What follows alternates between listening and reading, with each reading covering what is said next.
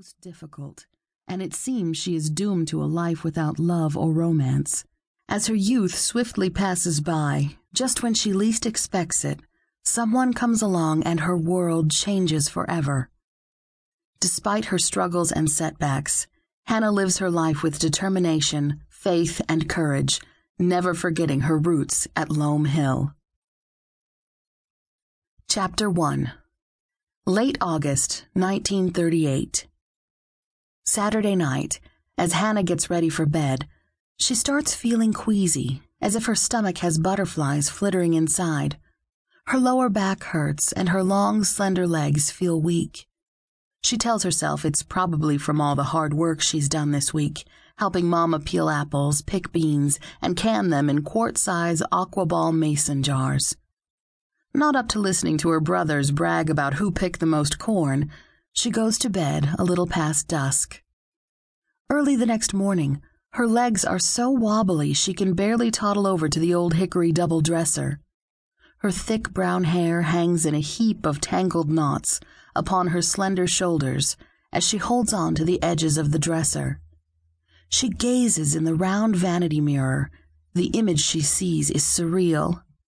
"No, this can't be me," she cries.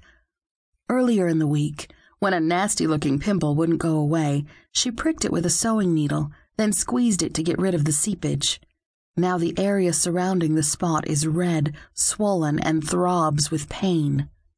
Grabbing at her mouth with both hands, she barely makes it out the back door, upchucking last night's supper. Papa stays at home with Hannah while Mama and her brothers stroll to their little country church about 2 miles up the road from their Loam Hill homestead. Dressed in his blue denim overalls and a white long-sleeve shirt rolled up to his elbows, Papa rocks and twiddles his thumbs, his chair creaking on the bare hardwood floor. A few minutes later, he gets up, goes into the kitchen, and pours some coffee in his tin cup. He adds some cream, stirs it with a teaspoon, and dumps the coffee into a white saucer.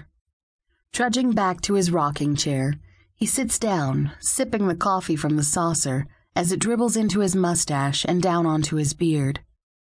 Still dressed in her sleeveless blue nightshirt, Hannah throws her head back on the soft feather pillow of her 2-poster Naughty Pine twin bed.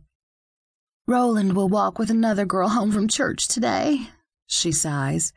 "He's so handsome, he could have any girl he wants." Sobbing, sick, and heartbroken, she feels sure that her world is about to end. When Mama gets home from church, she goes straight to Hannah's room to check on her. Standing in her homemade green floral print dress, with large hairpins holding hair back in a round bun, she worriedly peers down at Hannah. As she lays her hand upon her daughter's forehead, she bellows out, "Land sakes alive, girl, you're a-burnin' up with fever." Her short legs plod into the kitchen, where she drenches a washcloth in cold water, then returns to Hannah's room.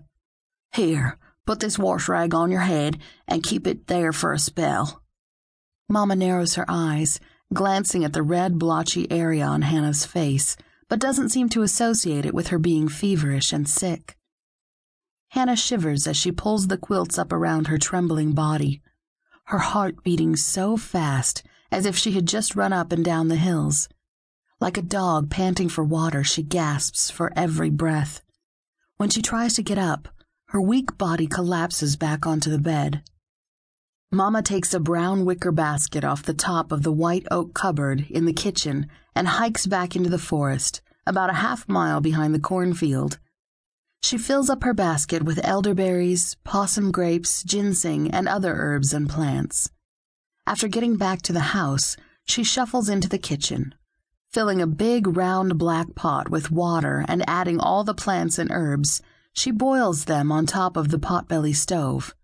After the medicinal potion cools, she slowly spoons it into Hannah's mouth 4 times a day. But after 2 weeks, there is still no change in her condition. While her body temperature drops, Hannah's blood pressure plunges way below normal. She imagines seeing large spider-like webs falling over her face, chest, and legs, and tries to swipe at them with her frail, shaky hands. Eyes without faces stare at her, while eerie voices